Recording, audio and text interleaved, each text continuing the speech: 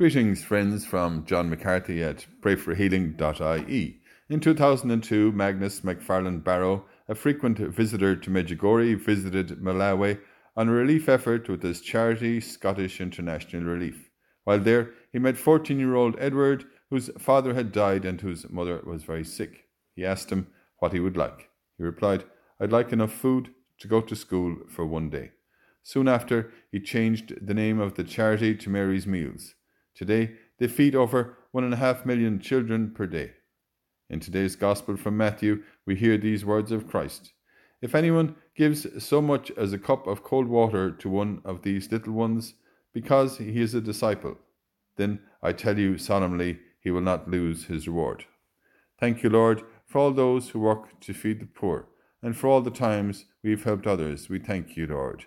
Thank you, Lord, that you remember, even if we give a glass of cold water.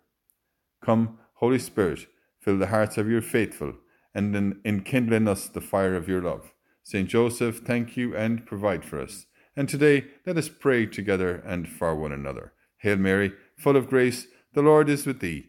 Blessed art thou among women, and blessed is the fruit of thy womb, Jesus. Holy Mary, Mother of God, pray for us sinners, now and at the hour of our death. Amen.